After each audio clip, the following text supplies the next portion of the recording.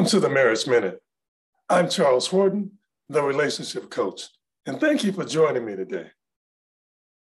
There are two quotes I like to read before I summarize this session on respect. We don't have to agree with one another, but it is important that we learn to respect each other. Number two, respect is that aspect of love that gives it its longevity.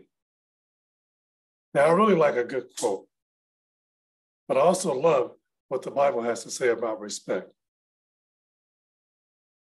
And the kind of respect that we've been sharing about, if this respect isn't given to God first, it is almost impossible to get these kind of results, such as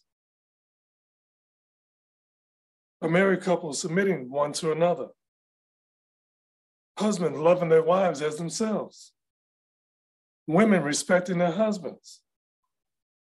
But as the Apostle Paul states in Ephesians 5, Christ is the head of the church, and he's the one who sets the real standard for respect.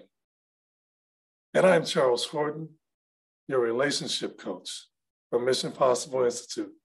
Thank you for joining me. It's been my pleasure.